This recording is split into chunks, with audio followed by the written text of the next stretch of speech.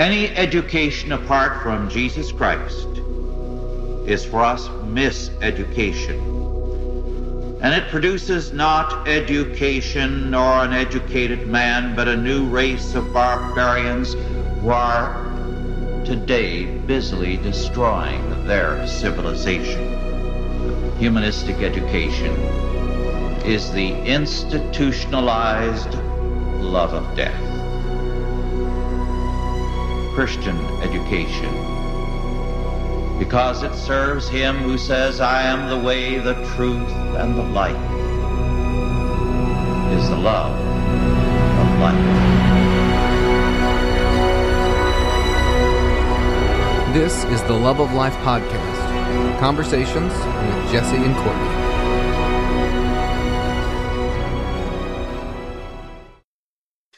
All right, well, thank you for joining us for another episode of the Love of Life podcast. We have with us tonight another special guest. We have Dr. Glenn Sunshine. Glenn is the history professor at Central Connecticut State University and senior fellow at the Colson Center for Christian Worldview. And he's also into podcasting. He has the Theology Pugcast opposite C.R. Wiley and Dr. Thomas Price.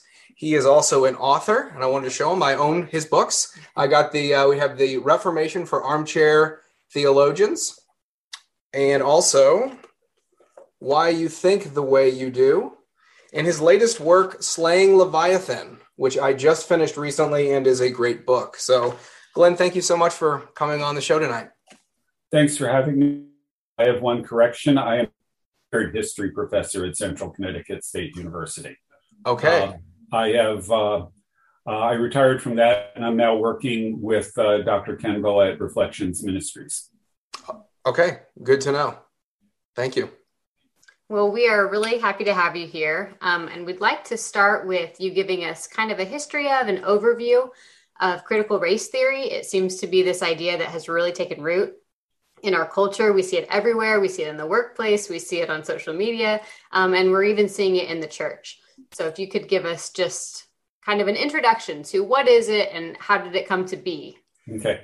Well, first, I would actually argue that referring to it as critical race theory is a little bit of a mistake right from the start. What we're really dealing with is a broader area called critical theory, of which critical race theory is a subsection. And by talking about critical race theory, we can often miss the bigger picture of what's going on.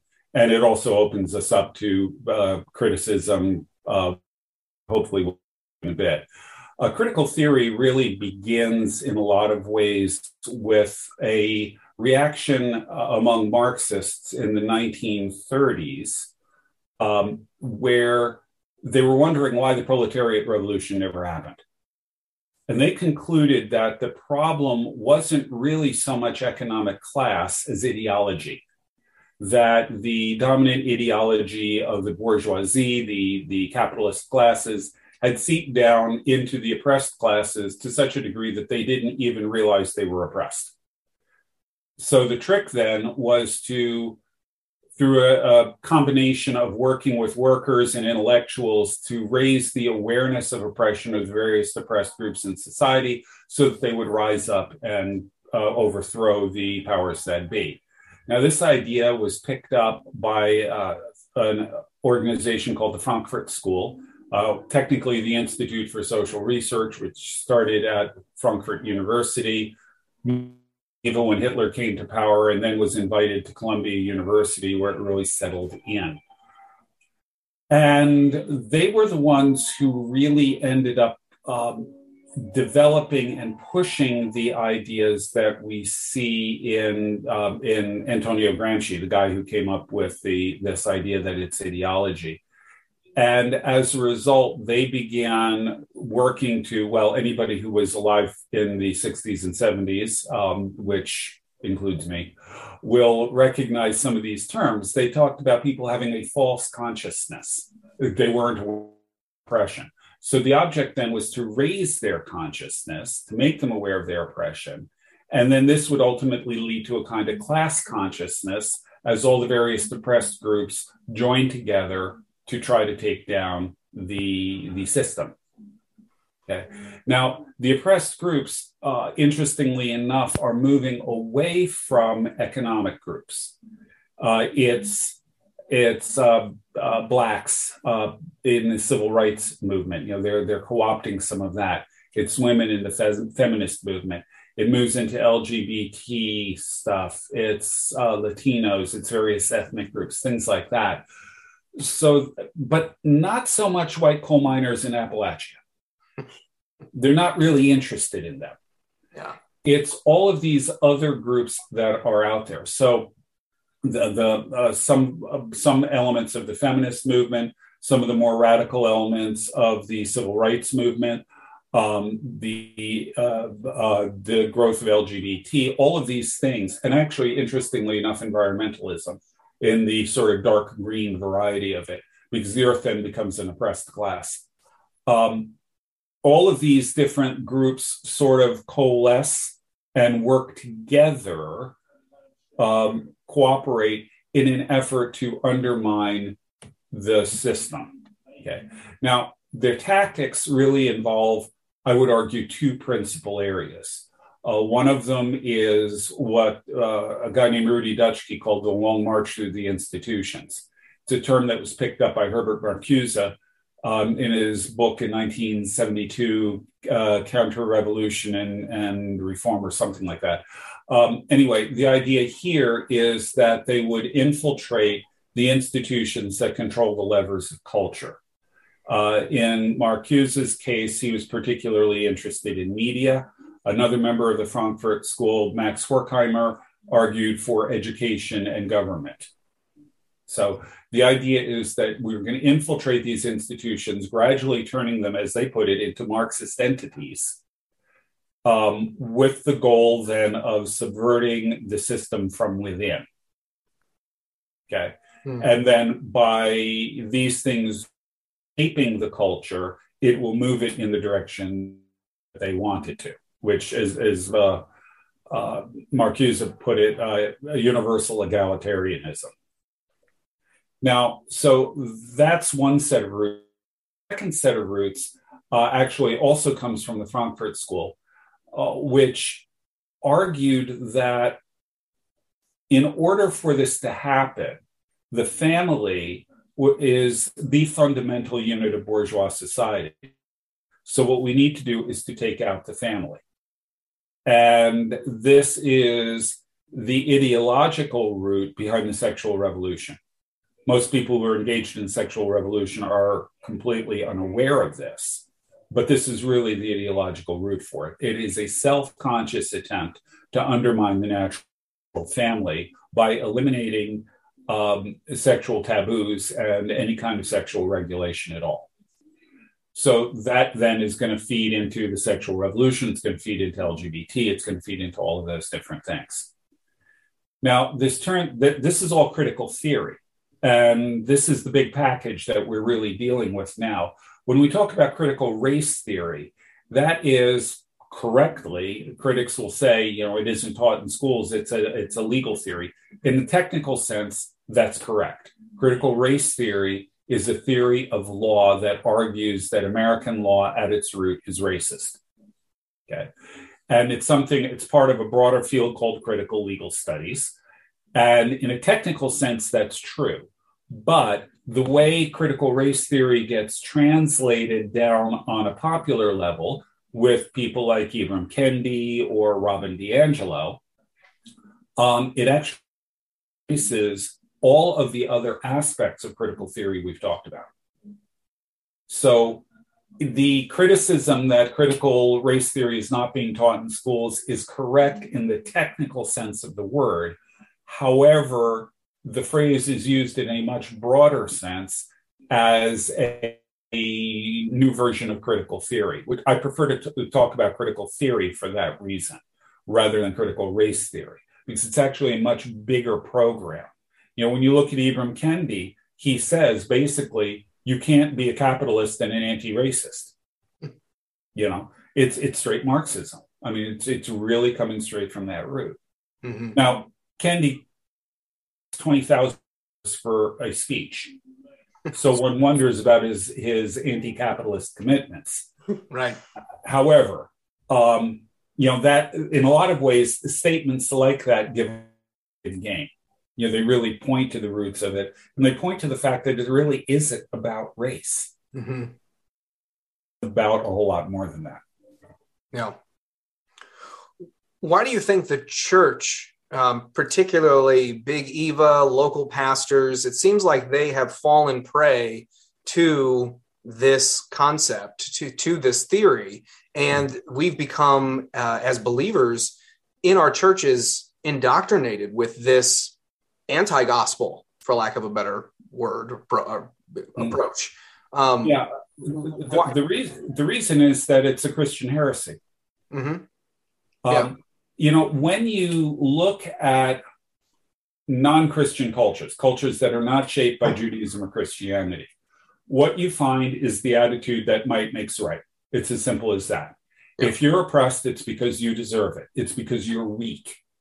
The powerful are the ones who ought to rule. There's a great example from the Peloponnesian War where the Athenians attacked a non-belligerent island. And when they protested this, the Athenians' reply was, the strong do what they will, the weak suffer what they must. They slaughtered all the males on the island and sold the women into slavery. And that was normal practice. I mean, this is the way the world was before Christianity. Christianity comes along, and if you want to example this, by the way, read the book Dominion by Tom Holland. He talks about the fact that, as an atheist, he talks about the fact that the ancient world is really foreign to him as a historian. And the reason is because Christianity has so shaped the way we think that it's really hard for a modern person to actually get into the minds of people in the ancient world, because they did not value the weak. They did not see any moral status in people who were weak. They were simply inferior and they deserved what they got. Mm-hmm.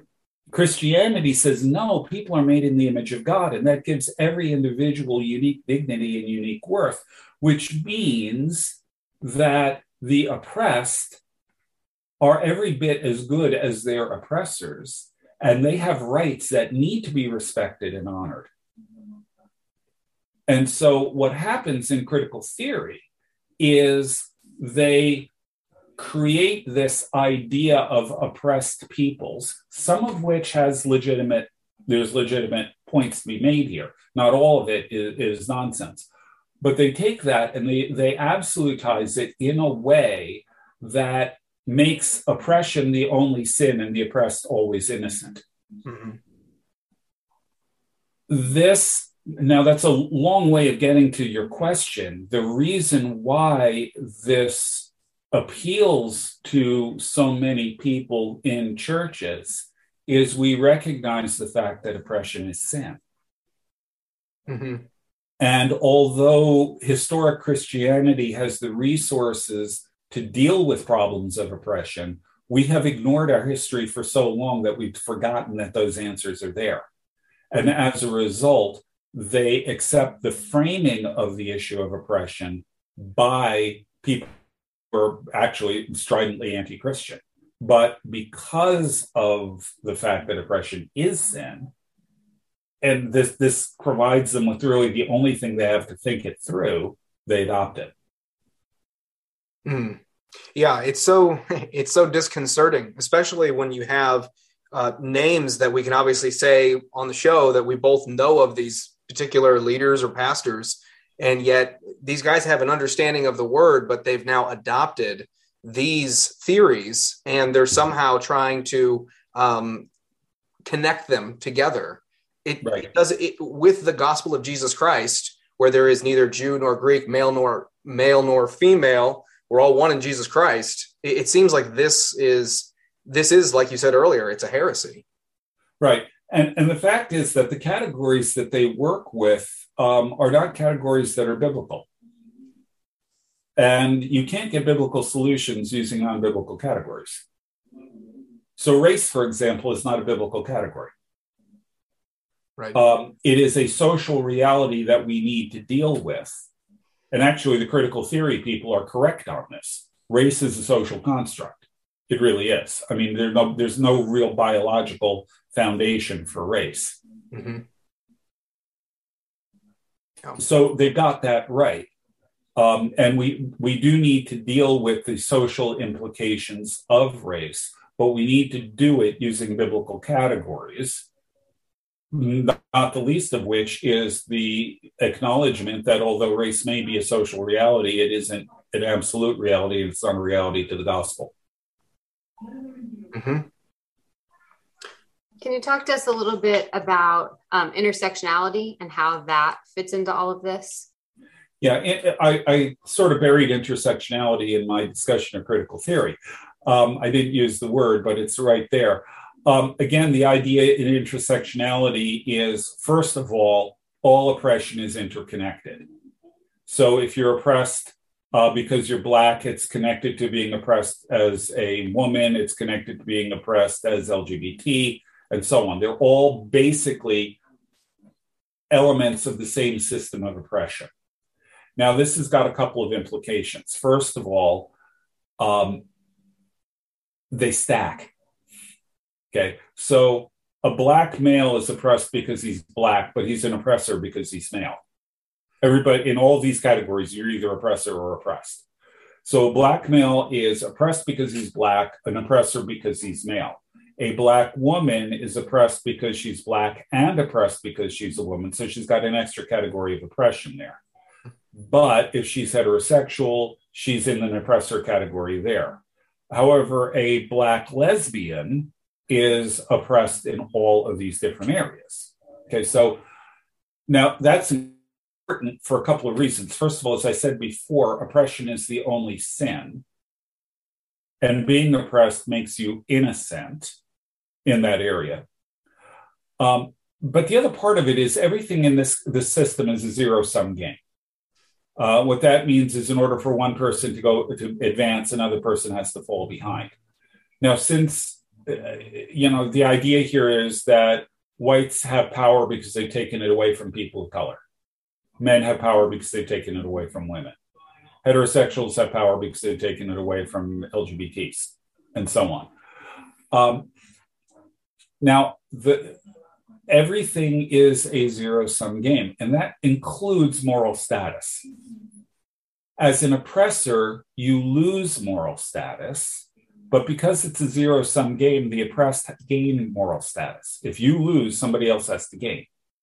So in the oppressor categories, you lose moral status. The oppressed categories, you gain moral status. The more oppressed categories you can be in, the more status you have and the more right to speak you have. So there is a great deal of credit, a great deal of capital to be gained, if I can use that word here, capital to be gained by being in these various oppressed categories. Okay. Now, the other part of it is an element of epistemology. That's the branch of philosophy dealing with knowledge. This is called standpoint theory. Standpoint theory says that everything you think you know none of it is objective. There is no such thing as objective knowledge.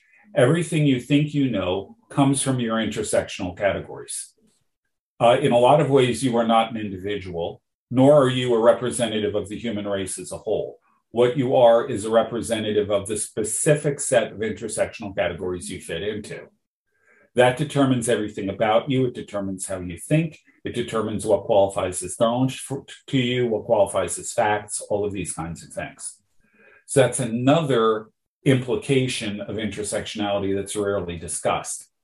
And it's actually a very convenient one because what it means is that since facts, figures, statistics, the idea of objectivity, all of these things are characteristics as they define it of whiteness, none of these can be used to counter a point being made from a person of color who's speaking from their particular standpoint.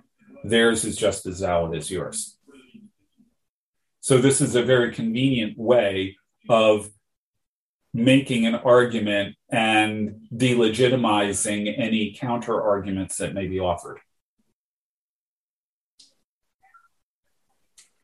So what do we do with this? How do we declare the truth even in the midst of this? What does that look like?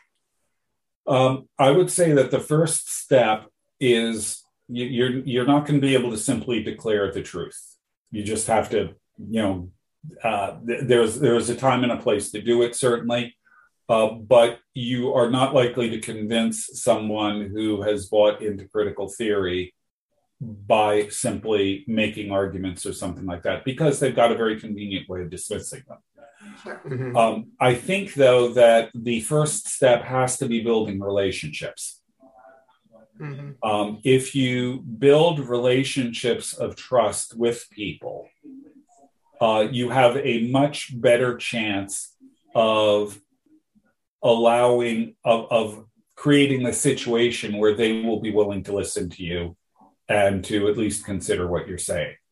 Now, there's no guarantee of this. I know families that had seemed to be close that completely fell apart because one person disagreed with critical theory, and that person was then kicked out of the family. They were excised from the group. Yeah. Wow. Or the entire family was cut off from an individual who accepted critical theory. So that does happen. There's no guarantee that this is going to work, but it's the only way that I can see that we can take any kind of action that is likely to move the dial a little bit toward a more, frankly, sane direction. It's all, the relationships are absolutely key here. And what that means more than anything else is you've got to listen more than you speak. Yeah. Do you think the West is too steeped into this? Do you think that we've gone sort of too far? Or do you think that some of these things can be changed? Obviously, I think revival and reformation is key, but Right. Do you think this is something that, and I'll probably ask this question again in a little bit regarding resistance theory, but have we gone too far in this? Okay, well, first of all, another thing that I probably should have led with in terms of how do we deal with this is prayer. Because ultimately, this is the people who accept critical theory are not our enemy. The enemy is our enemy. Right. They are victims of bad ideas. They're actually, the analogy I use is that the Stockholm syndrome. They're people who've been captured by the enemy who's then flipped them so that they are now on the side of the enemy, but they think that's the right side to be on. So they're the people we need to be rescuing. We can't think of them as enemies, which is why chips and things like that are so important.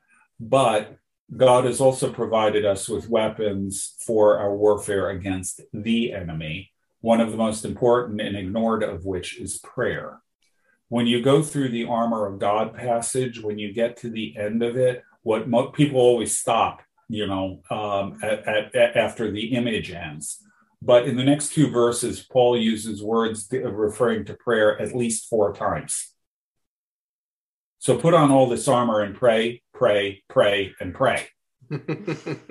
That's, so there's a clear emphasis on that, which we typically ignore. So that's really important. And that leads into your Reformation and revival thing. Mm-hmm. If you'd asked me that question a year ago, I would have been a lot more pessimistic than I am now in terms of the direction of American culture, largely because this is one of the blessings of COVID. there are a few, right? Ironically, there are a few. The lockdowns have exposed what's going on in the school systems, mm-hmm. and it has made the indoctrination that is happening much, much more obvious and much, much more clear to everybody. And as a result, it is producing a backlash. And my hope is that the backlash, there are good and bad things about the backlash. Some of it is being done in a way that I think is less than helpful. But it is, I think, going to slow the progress of this. Mm-hmm. And actually, I see good signs that some of it is being reversed. Mm-hmm. So I think that there are some positive indications out there. I think there's reason for hope. But once again, everything is going to hinge ultimately on the fact that, we need a revival. Yes. Yeah. So I don't know when this was, maybe a few months ago, you were doing an interview with someone. I've seen several of your interviews, and the transgenderism talk got brought up.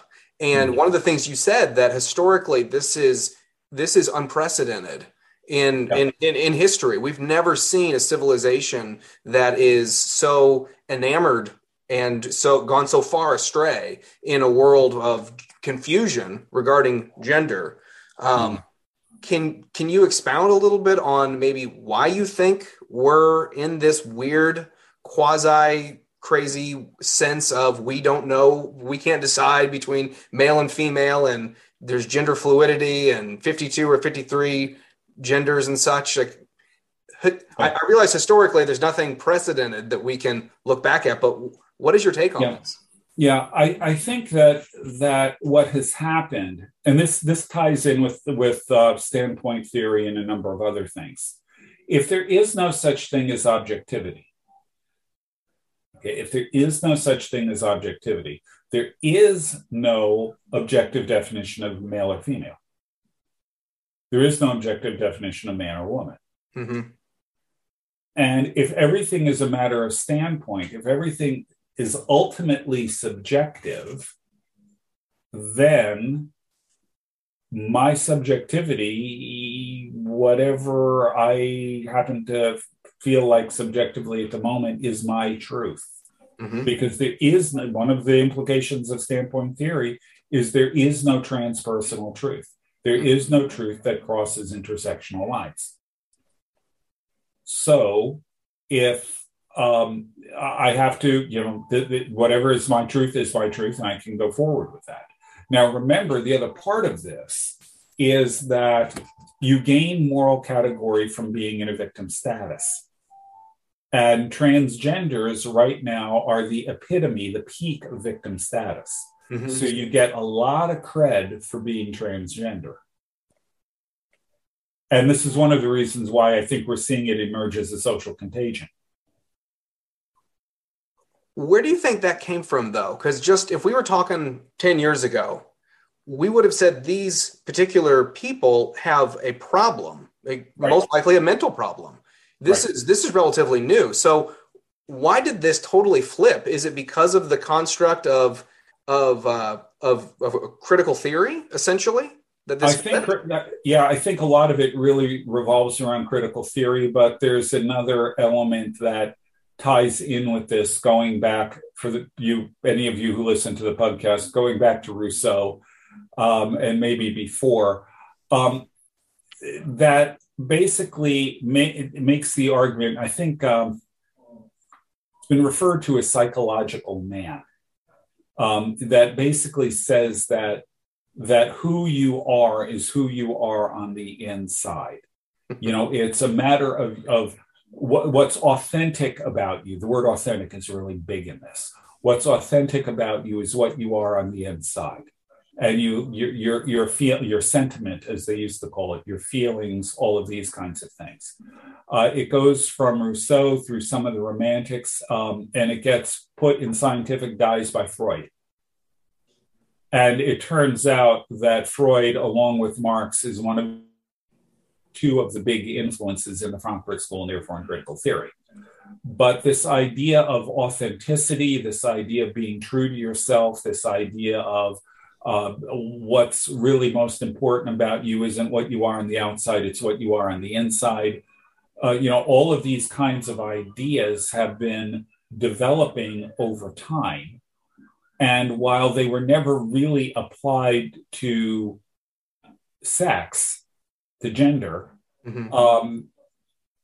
Given the obsession with sex coming out of the sexual revolution, given the fact that almost every sense that the word freedom is used has ultimately something to do with what some people I know refer to as the pelvic issues, it was, I wouldn't have actually expected it. but it makes perfect sense that transgenderism is going to emerge out of this morass. Mm-hmm. It's interesting. I was in Mongolia back in 2013, and absolutely none of the LGBT stuff was present in Mongolia, at least at that time. I don't know about now. And the reason is they have something like 100 herd animals per person in Mongolia. It's a herding culture. Mm-hmm. They kind of understand how this works. Right. So unless there's revival and reformation, do you have like any projection of where does this lead? Like, what is there an end of this? Like all of these ideas that are obviously in opposition even to our biology, like where does this lead? As a historian, I'm much better at things that happened in the past than things that are going to happen in the future. But think about a pendulum. Everybody always says, all right, we've got a big swing to the left. It's going to swing further to the right. It's going to come back. That doesn't really work for two reasons. First of all, something called the Overton window. The Overton window is the range of thought that is considered acceptable in a culture. Okay. Now, the problem is the left has been pushing the Overton window further and further to the left, and ideas on the right, therefore, are considered off the reservation. You can't really do that. Okay. Actually, this brings up something else. I mentioned two tactics that were used by the new left, the Frankfurt School. The second one is something called repressive tolerance. Mm. Repressive tolerance means you tolerate ideas from the left, but not the right. This includes indoctrination. It includes education. It even includes violence. So look at the difference in the reactions between the riots on Antifa and Charlottesville. Mm-hmm.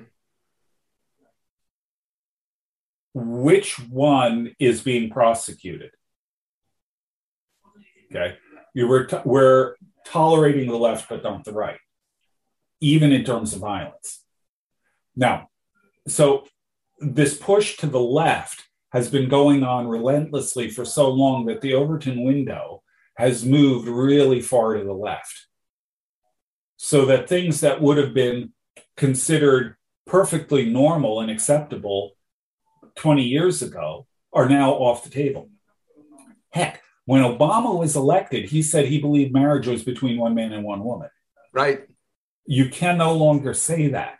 The Overton window has been pushed that far. Mm. The second thing that we have to take into account is that pendulums don't always swing back. Sometimes they go flying out into the weeds. And the danger right now is that things fly out into the weeds. Yeah. I think, though, that we are increasingly seeing, it's almost a hackneyed thing at this point. We're seeing growing polarization in America.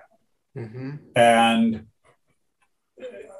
sooner or later, barring divine intervention, people are going to be put into a situation where they're going to have to pick sides.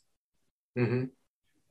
And there's a significant part of the country not found on the coasts that are going to want to move in one direction rather than the other. And, they'll want to hold on to more conservative values and things like that.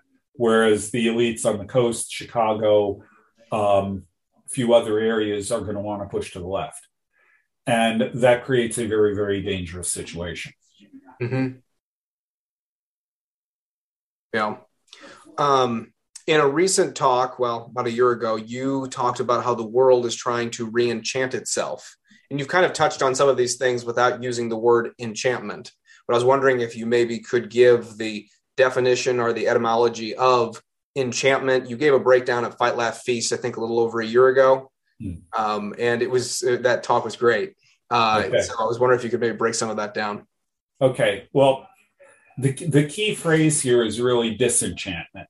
Mm-hmm. And this was idea that was articulated, among others, by Max Weber, a German sociologist, back in 1918, I think it was, where he said that the world had become disenchanted, by which he meant that science, the Industrial Revolution, all of these things had eliminated mystery, had eliminated, really, in a lot of ways, the need for God, purpose, all of these kinds of things. So the world was left in this disenchanted state. Now, he hoped science would re-enchant it, but he was also afraid that you would find something like a Nietzschean Übermensch come along and become a demagogue and pull the society along with them as a way of giving them meaning and value. Okay. Now, what I did at FLF was a word play on the word enchantment, and I'll see if I can reconstruct it here. This isn't a test. Yeah, well, but it's fun, and I love playing with language. Good. Okay, good. The word enchantment, the etymology of it literally means to sing into something. And this is a way of producing magic. In a lot of ways, disenchantment means the magic has gone from the world. Okay.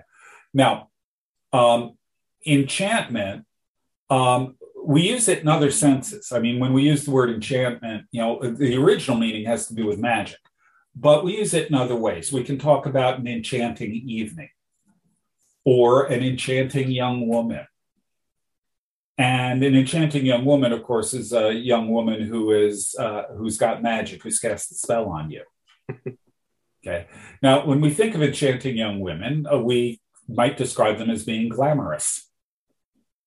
The word glamour, actually an old that means a spell. A glamour is a spell, typically an illusion. Okay. So even glamour has its connection to magic. And by the way, in order to achieve glamour, along with clothes, you need cosmetics. And cosmetics, actually, the word cosmetic comes from the word cosmos, the Greek word that refers to the ordered universe as a place of beauty. So cosmetics is a way of getting ordered beauty. Mm-hmm. Putting your face on, that kind of idea. But going back to glamour for a moment, glamour is also connected to a word grammar. Actually, glamour and grammar are variants on the same root. And grammar, or grammary, originally referred to any kind of knowledge, but particularly occult knowledge. So we're back in the realm of magic again. And grammar is itself a tool that is used in, casting spells, because spelling and grammar are closely related. The word spell comes from the old German Spielern, which meant a discourse or a speech or something along those lines. But it gets connected into this idea of producing magic. But we've also got it connected with word via spelling and grammar. Word, by the way, brings us to logos, logic, all of those kinds of concepts. And of course, if you're going to do a spell, the way of doing it is via an incantation, which is to sing into something. So we're back to enchantment. Very well done. Okay, so what's the point of all of this?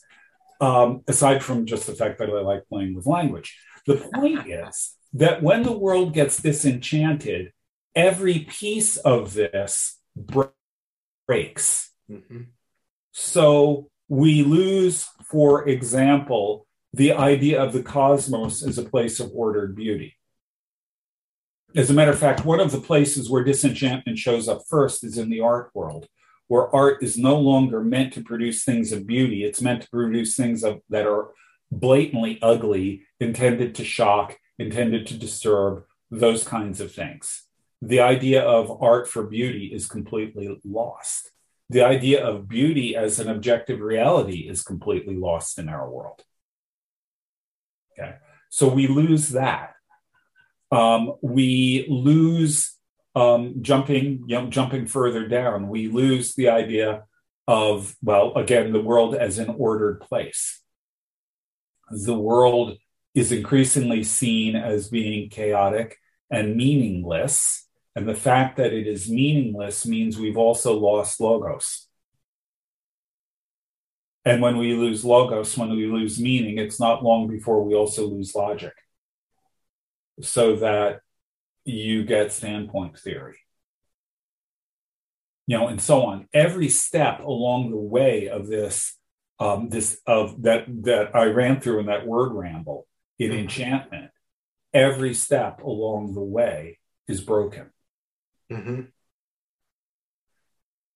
So the point is, though, Weber was concerned about disenchantment. He was concerned about the loss of religion as a source of meaning and all of that. The fact is, I don't believe we can truly live this way. Mm-hmm. And as a result, people are looking for ways to re-enchant the world. They are looking for causes. They're looking for purpose. They're looking for meaning, which is one of the appeals of critical theory. Mm-hmm. It provides a cause. It provides a sense of meaning or purpose to you, which is, of course, fighting oppression. Of course, the definition of oppression is constantly changing. The definition of racism is constantly changing, all of these different things. But heck, you can keep up if you really want to. And if you have adopted this as your way of re-enchanting the world, you will. Mm-hmm. Now, there are other alternatives out there. One of the more obvious, if you think about it, is the rise in occult and paganism. Okay, that's another way of re-enchanting the world. Sometimes connected to critical theory, very often not, however. They tend to be interested in other kinds of things. And in some cases, when you're dealing with, for example, some versions of Norse paganism, it's blatantly on the other side. There are white supremacist heathens out there. Not all of them are, but they do exist. There is, however, a proper way to re-enchant the world. And in fact, to talk about re-enchanting the world is really a bit of a mistake because the world has never really been disenchanted. There's always been meaning. There has always been purpose. There's always been a deeper significance to the world around us than we typically realize. And one of the great things about the gospel is if we actually understand it in its fullness, it points to the fact that the world is enchanted, that we do. Now, again, I'm using the word enchantment, not in the sense of magic, but in the sense that Weber used it, where there's this idea of meaning, that there's an idea of purpose. There are all of these things that are out there, and they're embedded in the very fabric of the universe that we're in. This is something that the medievals got right and we get hopelessly wrong. In the Middle Ages, everything in the world pointed beyond itself to greater realities. Mm-hmm. The world itself pointed to God, pointed to the Creator, pointed to spiritual and moral truth, all of these kinds of things. In our world, we have no meaning, we have facts. And in fact, if you were to bring a medieval thinker forward to today, he'd be really impressed with their technology. I think he'd be really enamored with databases because of what medieval thinkers were very, very orderly. Mm-hmm. But what he would say at the end of the day is, you guys know an awful lot, but you understand nothing. Because understanding means taking what you know and figuring out what the deeper meanings are, where it goes. Again, to the medieval, the world was enchanted. Everything had meaning. Everything had purpose. Everything pointed beyond itself. Mm-hmm. That's good. Have you thought about encapsulating all of this talk into book form, as far as like a word ramble with Dr. Glenn Sunshine? Well, I have thought about doing something like that, but I haven't quite I've got so many other writing projects. This one has not really jumped to the top yet. Yeah. I think if people understood the background and the etymology of these words, like you so well display in your talk, that it's like, wow, it really causes you to think about all of the language, all of the words that we use today. It's really good. Yeah. One thing that is that if I do this, one of the things that I intend to do with it is a discussion of cathedrals. Because when you look at a Gothic cathedral, it's a great illustration of everything having meaning. So, yeah, that's good. Talk to us, if you will. This is another plug for your book, which you didn't tell me to do, but I'm going to do anyway. Slaying Leviathan. Talk to us about resistance theory. Give us a brief history on resistance theory, and then let's talk about maybe some current issues as far as Christians on what we should potentially look at, how we should look at Romans 13, etc. Okay, so I would say that the place to begin with resistance theory is with Jesus. There's a real surprising thing for a Christian to say. For some Christians. Yeah. So Jesus is asked, is it legal to pay taxes to Caesar? Jesus' answer is, show me the coin whose image is on it. By the way, that's a subtle reference to the second commandment. But I'm not going to go there right now. But what he then says, okay, give to Caesar what's Caesar's and give to God what's God's. Now, what that tells us is that there are some things that are legitimately Caesar's, but not everything is. Further, Caesar isn't the one who gets to decide what's his. God is the one who gets to decide what's his. So the question we need to ask constantly is, what belongs to Caesar and what belongs to God, or what belongs to someone else? I mean, ultimately, everything is God's, but does the family, for example, have things that belong to it that are different from what the state has? You know, are there other things? Does the church? Are there things that belong to the church that don't belong to the state? These are the kinds of questions we need to be asking. Ultimately, jumping ahead, during the Middle Ages, you get this idea of unalienable rights. You actually find medieval theologians talking about the right to life, the right to liberty, and the right to property as rights that are God-given, and therefore that the state cannot take away, at least not arbitrarily. And in fact, you're not allowed even to relinquish these yourself. Thus, suicide is wrong because you don't have the right to take your life. It belongs to God. Okay, so when we get to the Reformation, we're faced with a situation where you've got a lot of Catholic authorities who are trying to suppress Protestantism and are even willing to go to war to make this happen. The idea emerges there that there are times when it is legitimate to resist the government, contrary to a simplistic reading of Romans 13. But this resistance to the government has to be, first of all, against something that is really egregious. It's not just something you do for minor faults. But secondly, it needs to be led by the lesser magistrates. Lesser magistrates are people who are part of the government, but who are lower down in the hierarchy. The reason being that Romans 13, when it talks about obeying the powers that be, those powers that be include the lesser magistrates. Now, an example of this would be a governor who refuses to enforce a federal mandate, or a sheriff who refuses to enforce a governor's mandate. Those kinds of things would be examples of lesser magistrate.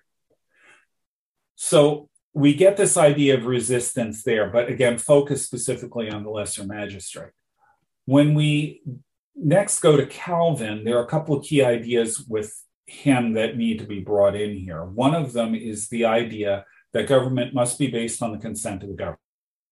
And the second is that the government has to be set up in the form of a covenant, because this is how God did it at Sinai. And if this is how God sets up government, it's how we should set up government. Now, these two ideas get combined in a couple of places, in France, for example, but particularly in England. And in England and Scotland, what ends up happening is people take the covenantal theory and combine it with resistance theory in such a way that they argue that you don't need the lesser magistrates.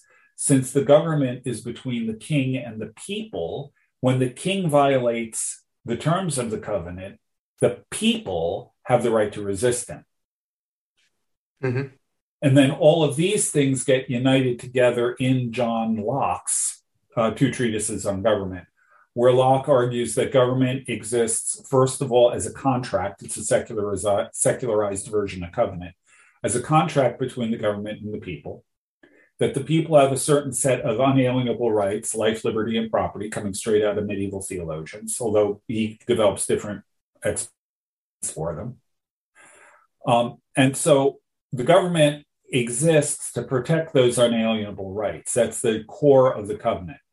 It is set up so that the government, the people will pay taxes, they'll obey the government, and so on. They're going to follow, the government's going to have this structure, but its fundamental job is to protect the people's unalienable rights. And if the government violates that, the people have a right to rise up and overthrow the government and appoint a new government more suited to their liking, that they believe will be more likely to protect their unalienable rights. If you want a good summary of this, look preamble to the Declaration of Independence. It's straight Locke. So that's resistance theory. It reaches its most mature form, I think, in Locke. Now, the obvious question that comes up is, what do you do with Romans 13? Okay, and this is the one that we keep hearing about. We're supposed to obey the governing authorities. We're supposed to do what they tell us, and so on. Well, I think the best answer to this, and this is actually going to be something I'm going to write up soon. You're the first people to hear this. Oh, good. Awesome. I think the best way of understanding this is to take a look at Paul's own application of it. So when Paul is arrested in Philippi, he's flogged, he's put in prison, and so on. The next day, what happens? He informs them he's a Roman citizen. They have violated his rights, and he demands essentially a public apology. Yep. So Paul wasn't obeying the government authorities exactly there, was he? Right. He wasn't just rolling over and letting them do what they want. When they violated his fundamental rights, he insisted on a kind of reparation. Yep. And then in Jerusalem, when he's arrested, they order him to be flogged. What does he do? He brings up the fact that he's a Roman citizen and he's got rights, and they are not allowed to do that. When he is in prison and languishing in prison for years, and there's a setup to do something that is unjust for him in his trial, what does he do? He appeals to his rights and appeals to Caesar. In no case in any of these is he simply rolling over and taking whatever it is that the governors are doing. So this idea that Romans 13 must mean that we have to do anything that our political leaders tell us to do, unless it's a direct violation of God's law, is belied by Paul's own actions in his own interactions with the government. Mm-hmm. So that's a wrong read of it. Sure. Because fundamentally, even in the Roman Empire, there was a higher law than the governing authorities. Mm-hmm. Rome had its own law, it had its own constitution. And as a result, Paul saw no problem with insisting on protecting himself and his rights within the context of Roman law. Mm-hmm. So it would seem that the application for this is that, yeah, we obey the governing authorities as much as possible, but we do not let them violate our fundamental rights, primarily our human rights that are given by God himself, but even our civil rights. that would seem to be Paul's practice. Yeah. What does that look like, though, practically? So Paul appeals as a Roman citizen. He says, hey, don't do this to me. I'm a Roman citizen. We can say, hey, we're Americans. Here's the Constitution, the Declaration of Independence, etc. At what point do they say, no, you're going to get locked up in prison if you don't do X, Y, Z? If we get to that point in here in the West, like some of these other countries are getting with certain things that are happening. People are being thrown into camps or, hauled off to prison or whatever.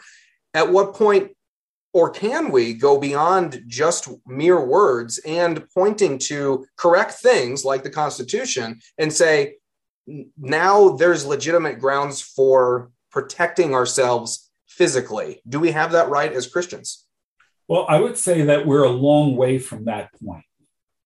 Okay, first of all, again, there should be a gradation of responses. Absolutely. So, we always have options, political options like voting, like working for candidates. We've always got options like writing letters and lobbying. Mm-hmm. When we go beyond that, we've got law courts that aren't completely hopeless. So we have the potential to appeal to the judiciary.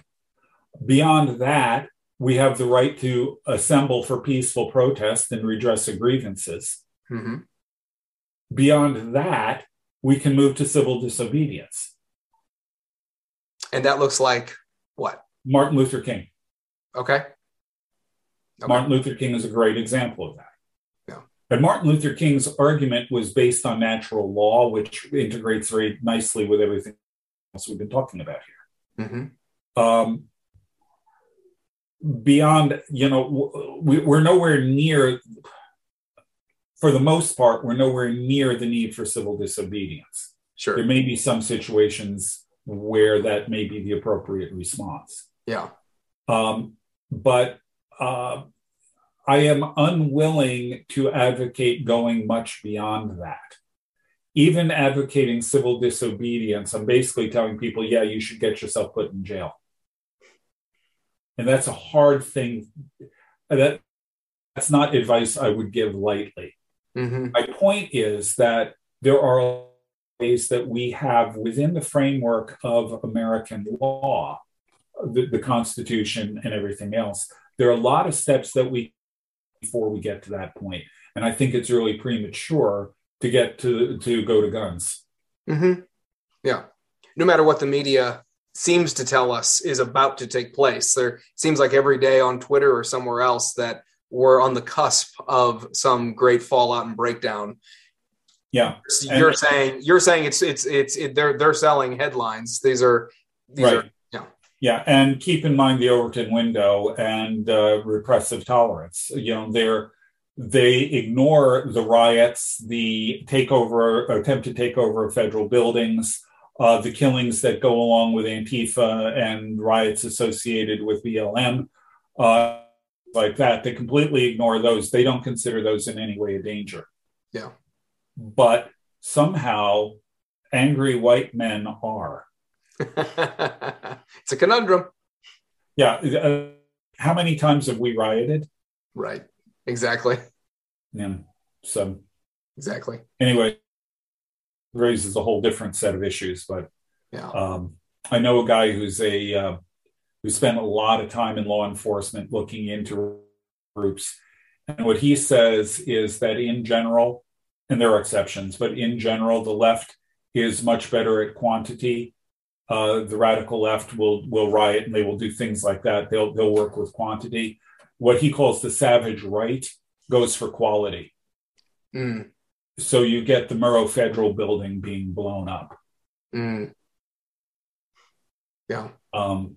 And you don't want either of them, but the what he called, again, the savage right, they're the ones that are genuinely scary. Mm. But there aren't very many of them. Yeah. Yeah. Do you have any follow-up? No, that's helpful. That's really, really helpful. Yeah.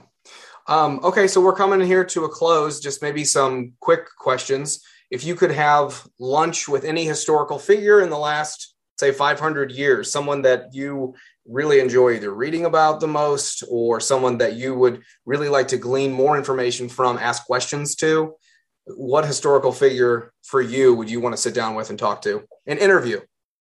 William Carey. William Carey. Interesting. Any specific reasons? Chuck Colson used to talk about Wilberforce as his hero. Yeah. In a lot of ways, Carey is mine.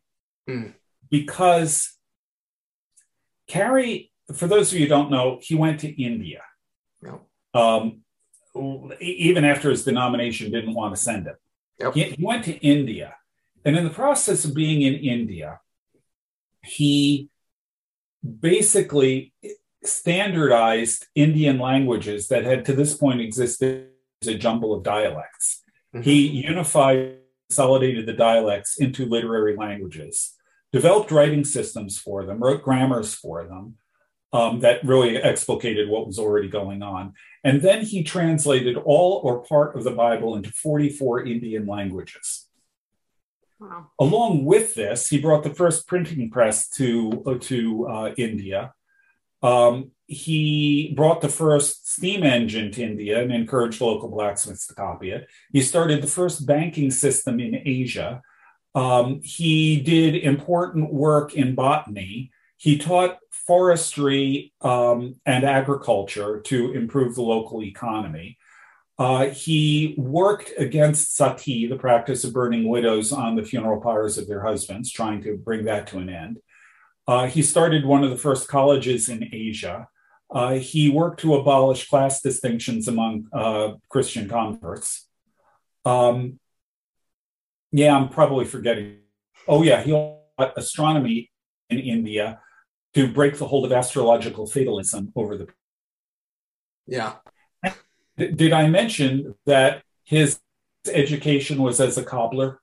Yeah, you didn't mention that. I did know that. Have you read The Puritan Hope by Ian Murray by chance? He talks about William Carey a bit in there, and some of what you said, he gave a little bit of a synopsis, not as much as you did there with his achievements. But well, the thing about Carey is he's an example. I mean, the guy's astounding. I mean, just the range of things that he did, which is what I admire.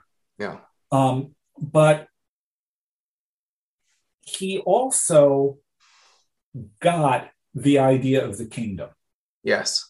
In the kingdom, everything that is broken is fixed. Yes.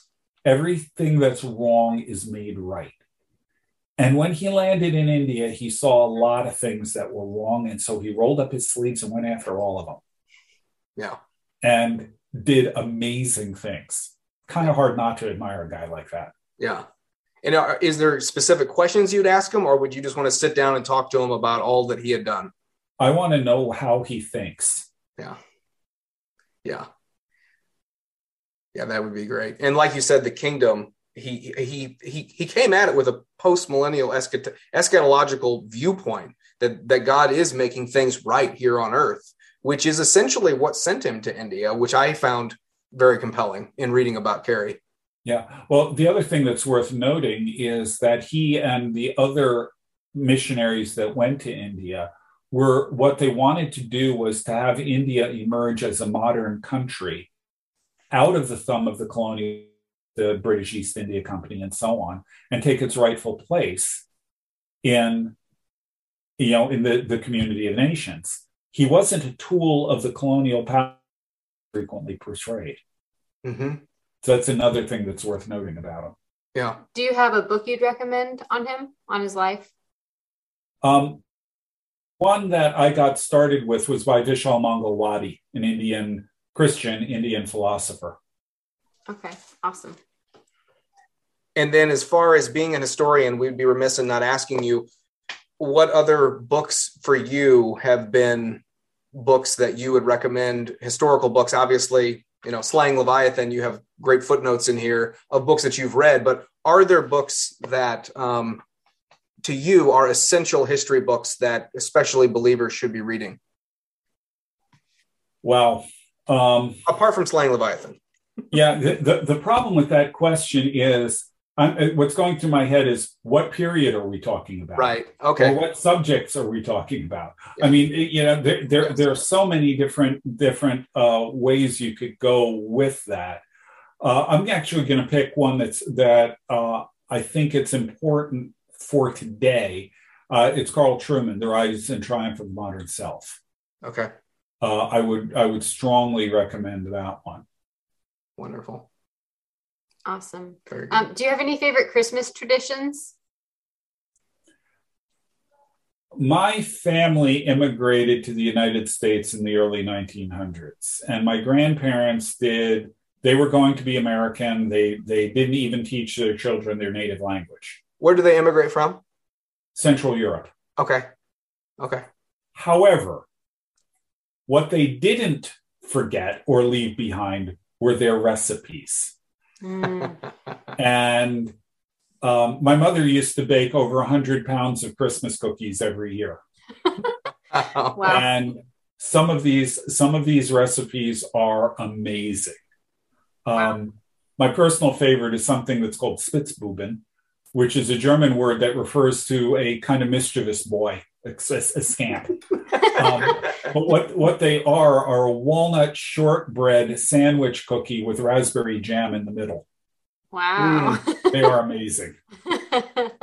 That's awesome. So you bake them? No, my wife does. Okay. We got the recipes. Awesome. So. That's wonderful. Very good. Well, Dr. Sunshine, it has been a pleasure having you on our podcast. Yes, thank you so much. Thanks for having me. Absolutely. Thank you.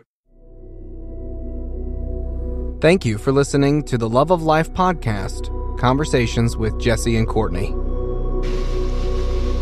It is our duty through our schools to create a new one, a God-centered one.